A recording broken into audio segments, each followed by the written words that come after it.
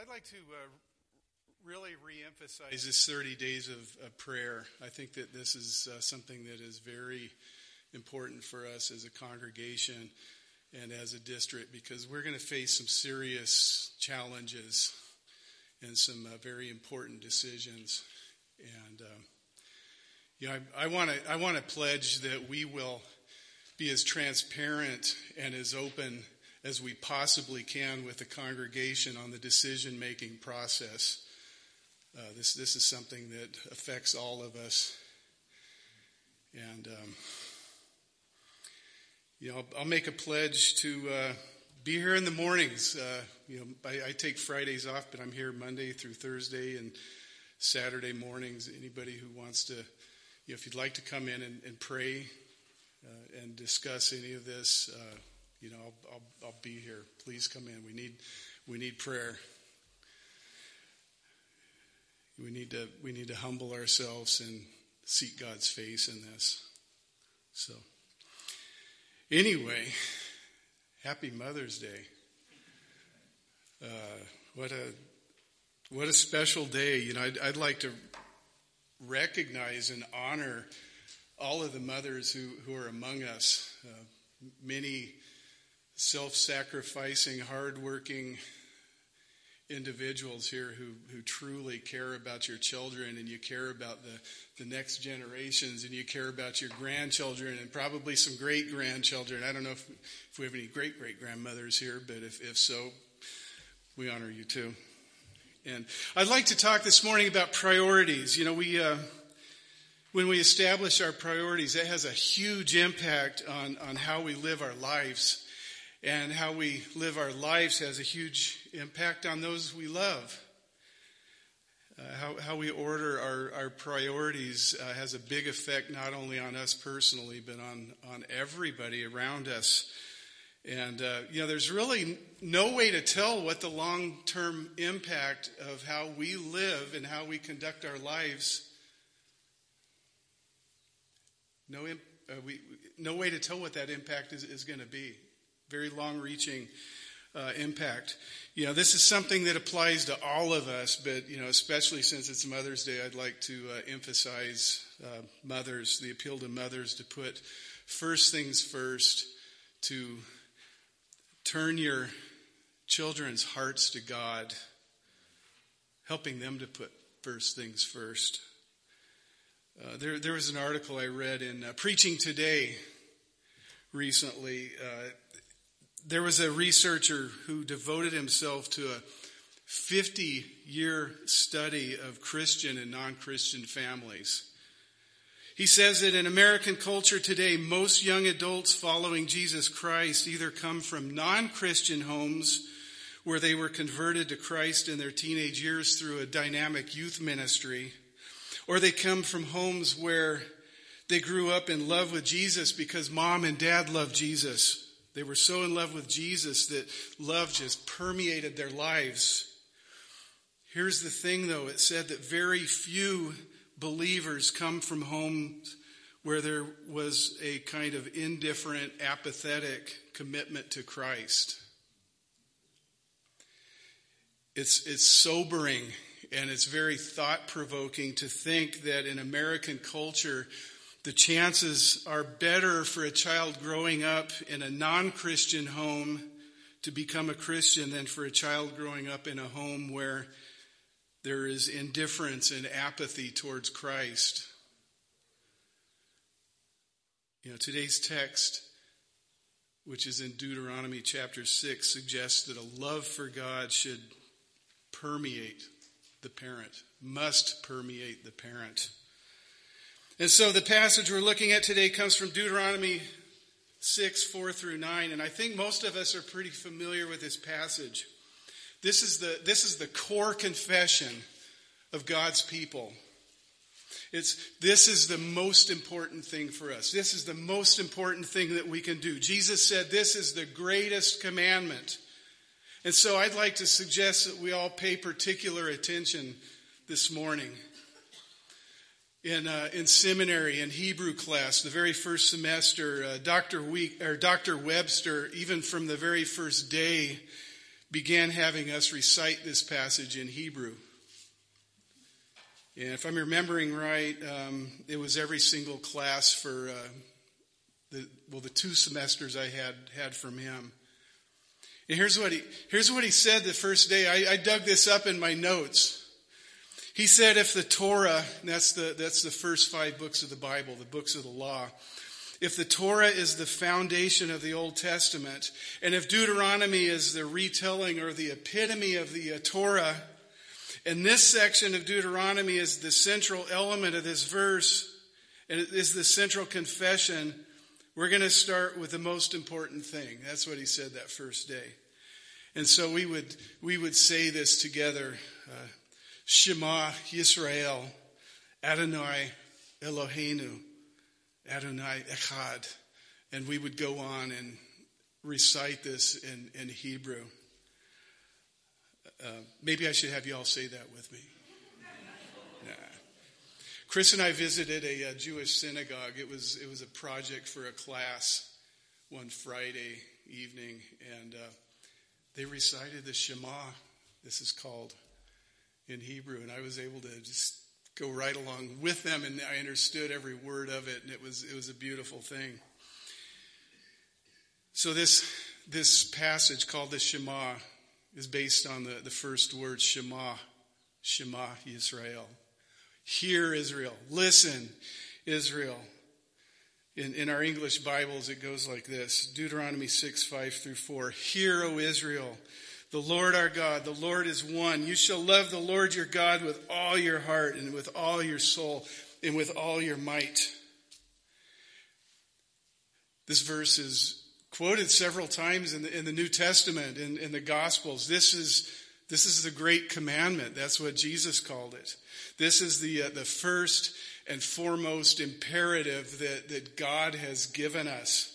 This is the most important thing. You know, the Shema continues on with instructions on how this should look in practical terms and how we live our lives. And as parents, as mothers, and we'll include fathers here, but it's Mother's Day. As mothers and fathers, we need to pay particular heed to this. Continuing on in verse 6, it says, "And these words I command you today shall be on your heart. You shall teach them diligently to your children. And you shall talk of them when you sit in your house and when you walk by the way and when you lie down and when you rise. You shall bind them on a sign on your hand, and they shall be as frontlets between your eyes. You shall write them on the doorposts of your house and on your gates." By the way, you don't have a bulletin insert, but I think you have a blank page there. So let me give you the outline here. I apologize for that. Here's the gist. I've got 3 points from this passage. First, there is one God. There is only one God. Second, love him with all. Love him with your all. And third, pass this on to your children. We need to keep this alive throughout the generations. So first, God and God only. You know, the Shema starts out with this Hebrew word, Shema. Hear, listen. It's emphatic. A lot of our translations have an exclamation point after this. Hear, O Israel. Hear. Listen up, God's people. It's important. Drop everything you're doing and listen up. Put everything else aside that you might be thinking about. Turn off the TV. Put your iPhone away. Step away from your computer. Pause any conversation you might be having.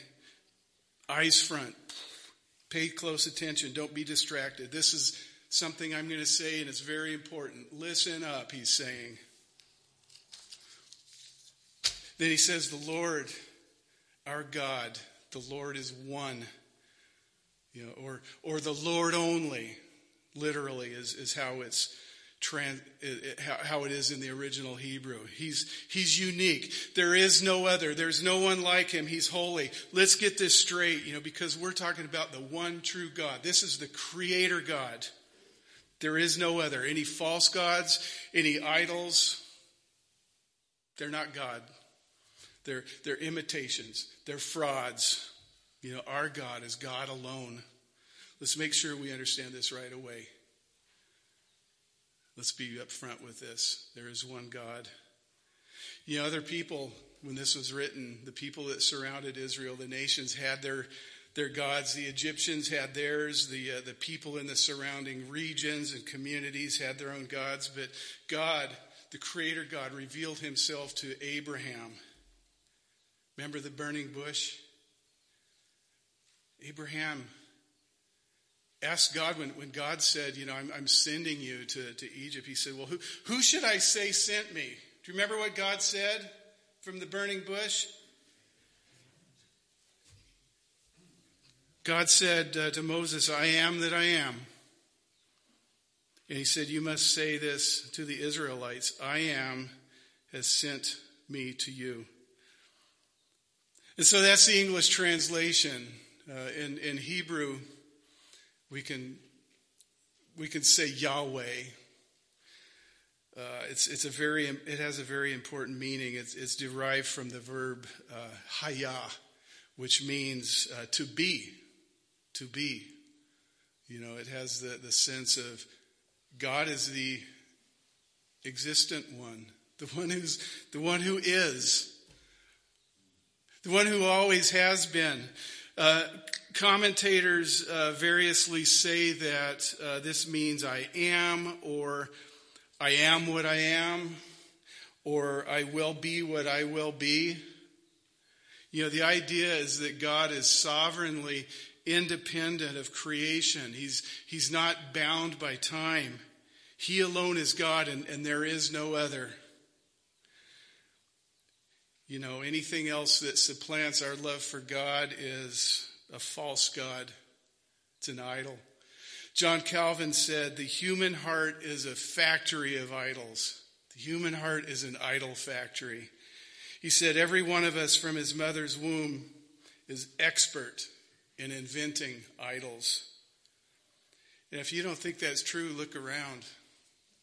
We see it all over the place. We see people worshiping the god of self. We see people worshiping the idol of wealth and fame and prestige and power and pleasure and beauty. And what else? We could go on and on. Comfort. The god of, you name it, fill in the blank. We could spend a whole sermon on that. A million other things that can take God's place in our hearts. The Apostle John, for this reason, at the very end of his first epistle, 1 John, said, little children, keep yourself from idols. This great epistle which talks about love ends with little children, keep yourself from idols. There's something about idolatry which is antithetical to love.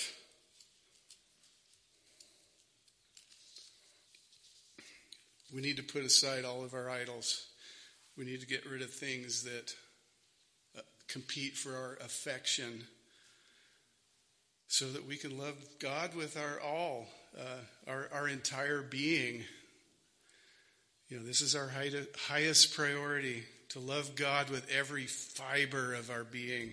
This kind of love for God is life transforming. This is a kind of love that a lot of people don't know. This is a kind of love that I'm afraid probably many Christians don't know fully. This is something we strive for, to love the Lord our God with our everything about us. The way we think. Our love for God needs to reach into every nook and cranny of our lives. It needs to reach the very core of our being. Our love for God needs to be all-consuming. When Dr. Webster went over this, and this is one of the lectures I remember most from my 120 semester hours of seminary. I think back on this one lecture, and I can just picture it so clearly. He talked about how this, when it was translated into Greek, the translators had a tough time getting the full meaning of what it was saying. And it's translated many different ways in the New Testament because the translators, the ones who wrote the epistles were taking this Hebrew and saying, how can we put this into this other language, this language of Greek, which is really based on a different worldview, a different philosophy. Sometimes this is translated with 3 words: heart, soul, and mind. Sometimes it's 4: heart, soul, mind, and strength. The thing is, in each case you get this Greek word for mind, but it doesn't really appear as such in Hebrew. We'll get into this in a second. Where does it come from? We need to look into the original language to get the full meaning. This is what I love about Hebrew. It's a very rich, a very expressive language. It for me, it changes the way I think. Let's look at the first word. The first word comes from the root levav. The phrase is bekol levavecha. This word levav is routinely translated in English as heart. Heart. When the New Testament writers were putting this into the New Testament Greek, they understood this meant heart and mind. And the Hebrews didn't split this up. They didn't have the Western concept of, and you've probably heard this, having heart knowledge and mind knowledge. The Hebrews saw this as one and the same. They didn't bifurcate the heart and mind. It's one and the same for them. And so when the New Testament writers went to translate this into Greek, they said, well, what are we going to do with this word? Some said, let's translate it with 2 words, heart and mind. So we understand that they had a difficult time with this. We need to love the Lord our God with how we think. We need to love the Lord our God with our worldview, with our plans, with our mind. Next, bekol nafsheka, love the Lord your God with all your soul. And this comes from the Hebrew word, the root is nefesh, which actually means neck or throat. The idea is breath. It has the sense of being the seat of our being, our soul, our feelings, our emotions, our desires. Our very center, our soul. It's a very rich word. Our longings and desires, our very being needs to be turned to God. The next, bekol meoheka, love the Lord of God with all your, and this is the tough one to translate, because the word ma'ad, when we learn this in our Hebrew vocabulary, it means very. Literally, it's saying, love the Lord your God with all of your very. And that it's hard to make a good English sentence out of that. I like what Dr. Webster said. He gave us a suggestion. He said that he has his family, they're probably grown up by now. He had his family at dinner time recite this at every meal, the Shema. And he used his own translation for this. He had them recite, love the Lord your God with all your mind, with all your being, and with all your very muchness. With all your very muchness. I like that. I love that. Love the Lord your God with everything. It's kind of funny, but, I think of that song that we just sang, let all that is within me bless your holy name. Did we just sing that? We sang 10,000 Reasons. Bless the Lord, O my soul. Yes. Let all that is within me bless your holy name. That's what the point is here. So, there's one God. Love him with every fiber of your being. And finally, my third point is pass this on. Pass this on to your children and the next generations. I want to point something out. The Shema starts out, "Hear, O Israel." He's saying, listen up. I'll use some southern jargon here. Listen up, y'all.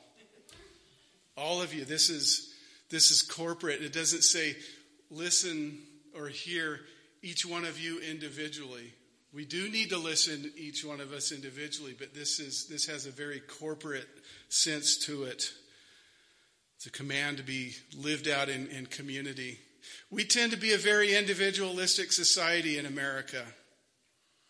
Our lore praises rugged individualism, pulling yourself up by your bootstraps. Think John Wayne. He's, the lone cowboy rides into town and deals with the problems all by himself, and then rides off into the sunset by himself, just him and his horse.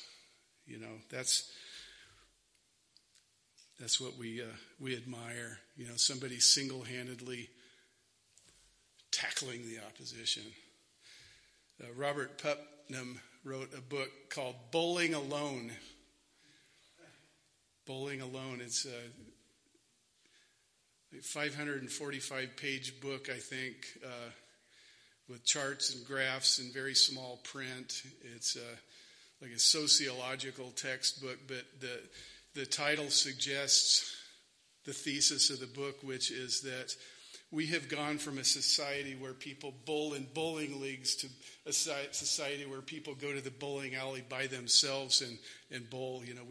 We've become even more individualistic. This book was written, I think 20 years ago now, 21 years ago. And probably we're more individualistic now than we were then. The big problem with this is that we tend to be individualistic with our relationship with God. When we think of our prayer life, what do we think of? Most of us will think of our, getting into my prayer closet, just me and Jesus, just me and my Bible. And that's good. We need to do that. But, look through the book of Acts. Look at what the prayer life of the church was then, when the day of Pentecost came. God's people, the church, they were all together in one place in one accord, praying. And God showed up. The Spirit showed up. God does some amazing things when God's people come together to pray.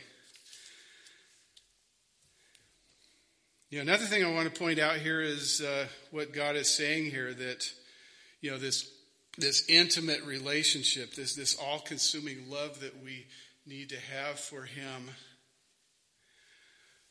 needs to be alive. It needs to be alive in every single part of our lives. Every single aspect of our life should reflect this intense, passionate love for God. It's not normal just to come to church and sing some songs and, hear someone pray and hear somebody speak and go out and forget the Lord the rest of the week. Our walk with God needs to be a walk with God where every step, every decision we make, every direction we go is in step with the Spirit of God. We need to continue on being in step with Him. We can't be one person in church and another person out in the world. So, the Scripture says we're to take these words here, this commandment, these commandments, and write them on our hearts. Write them on our hearts. Look at verse 8. He said, "You shall bind them on your hand. They shall be frontlets between your eyes. You shall bind them to your doorposts and on your gates." What is he saying here? I don't think he's saying that we should make these little tiny boxes with little scrolls of Scripture and tie them to our foreheads and hands and nail them up all over the place. Some people have done that. He's saying, love God in every aspect of your life. Every single thing you do. God should be your love for God. And his word should be right before your eyes wherever you go, whatever you do. We need to see God in every situation that we find ourselves in. We need to see God in times when things are good. We need to see God when times are bad. We need to see God when times are easy. We need to see God when times are very, very, very challenging. You know, we can't have different standards in work, in church. You know, all our work needs to show the love and demonstrate the love of God and demonstrate our love for God. You know, whether we're coming from our houses or going from our houses, we need to be passionately in love with God all the time.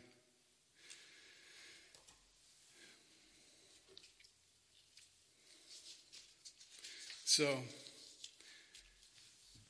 mothers, and we'll say parents, you know, this is especially important in the context of the family.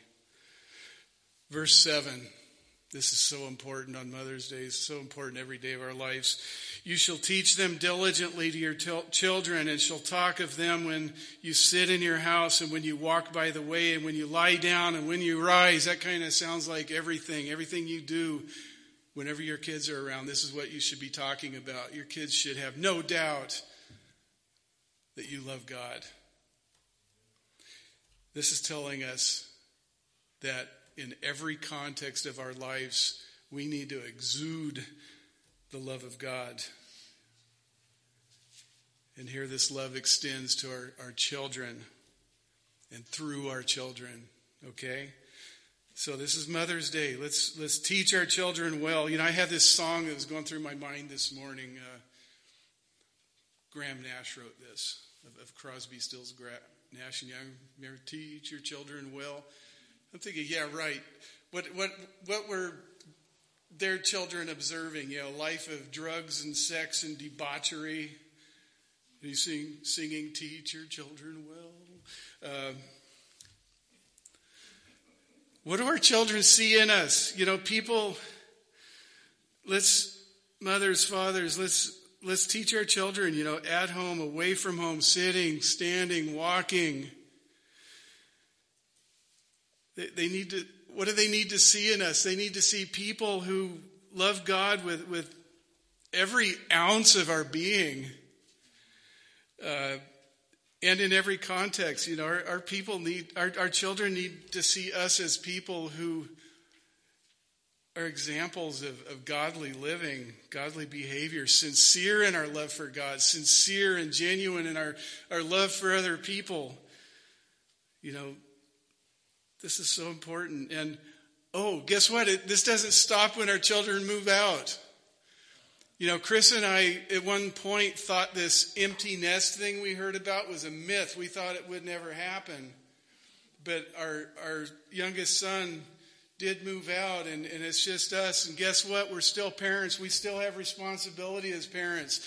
We still find that we need to pray for our children every day. We need to talk to them and demonstrate the love of God and communicate the gospel, the daily gospel, the daily salvation with our kids.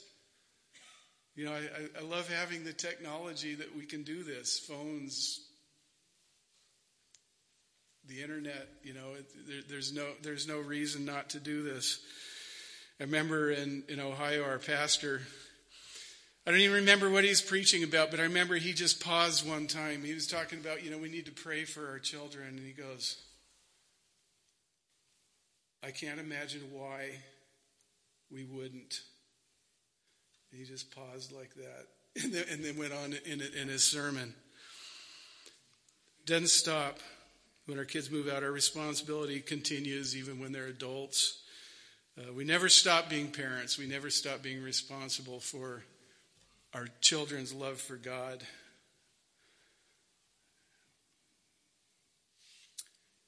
You know, when we love God to our very core, they're going to see that in us. You know, we have a lot of examples in the Bible of this kind of example in parents. You know, we think of Lois and Eunice, Timothy's grandmother and mother, who Paul mentions. You know, who are they? Paul says this. He says, I thank God whom I serve as did my ancestors with a clear conscience as I remember you constantly in my prayers day and night. As I remember you and your tears, I long to see you that I may be filled with joy. I am reminded of your sincere faith, a faith that first dwelt in your grandmother Lois and your mother Eunice, and now I'm sure dwells in you as well. You know, these two women whom we know almost nothing about, they're heroes. As far as I'm concerned, they had that sincere faith that they passed on to Timothy. It was a faith that dwelled in them. You know, they just genuinely adored the Lord. You know, their lives demonstrated that, and they passed it on to Timothy. You know, their influence lived on. The flame didn't die out with them. Teach your children. Teach this to your children. This last week, Chris and I went to the funeral of my nephew Logan, who died of leukemia at the age of 16, and it really struck me how my sister Shauna has dedicated her life to her three boys. You know, making sure that they knew the Lord and that they loved the Lord, and that she set that godly example.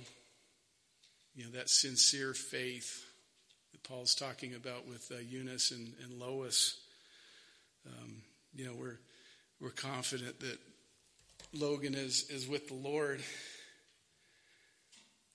So, you know, my mom, Logan's grandma, taught Shauna. She also taught Logan and Dylan and Austin. Her mother, my grandma, taught my mom. She taught us. You know, just goes back generationally, and has gone forward generationally in us. And I, you know, tribute to my wife for being a godly mom and passing this on along with me to our children.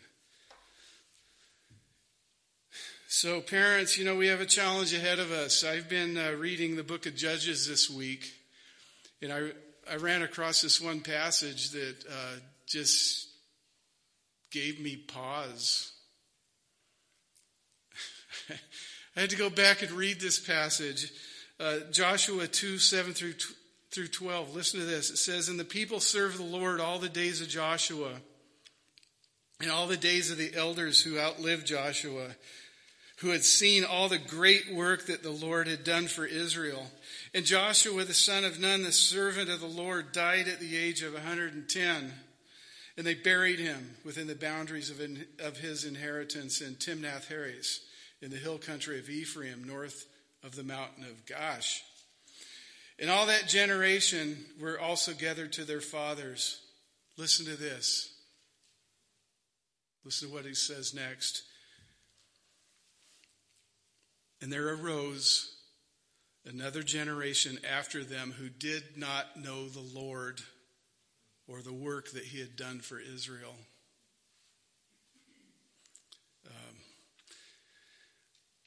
And the people of Israel did what was evil in the sight of the Lord and served the Baals.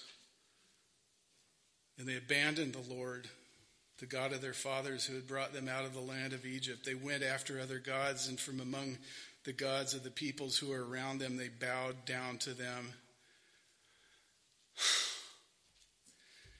Let's not let this happen. These words are so important. Teach this to your children. You know, what would happen to the church if the next generation came up not knowing God, not knowing the things that God has done? Very sobering thought that from one generation to the next, in one generation, that whole generation could be lost. That is so sad.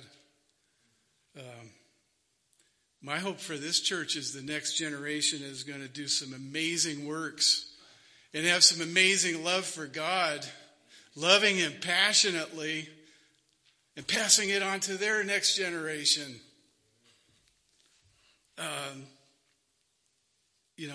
People who worship God in spirit and in truth, and who instill this love for God in their children and their grandchildren and their great-grandchildren.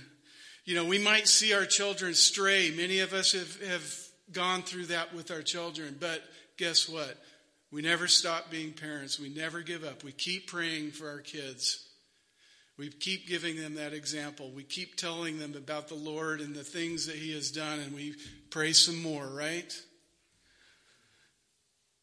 Our church has some great potential. I look around and I see these young people, all those kids who went running out. These are the next God lovers. These are the next worshipers and the next leaders of this church. Let's teach them well.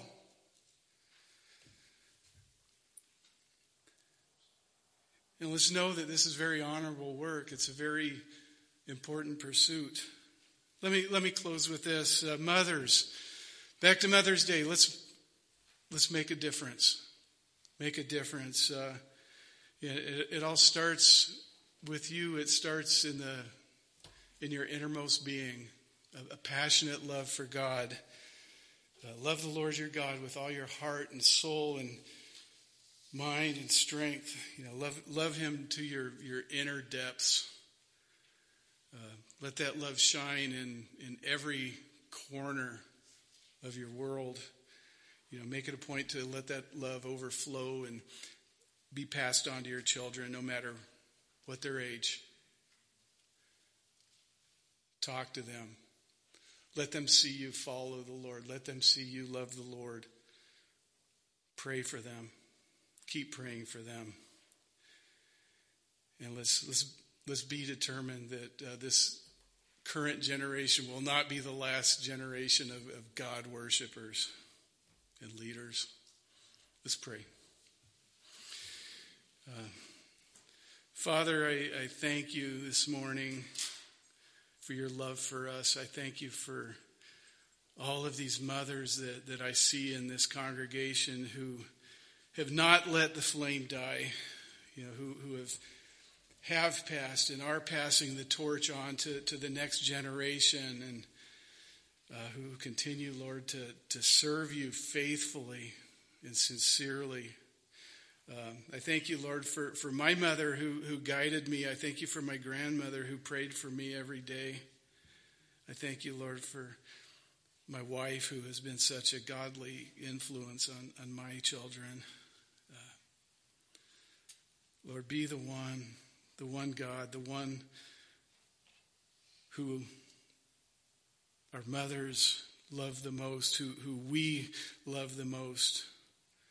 Be the one that we love with all of our mind and soul and our very muchness. Every element of our being, Lord. Just let your love permeate us, and let your kingdom come in our families. In Jesus' name, amen.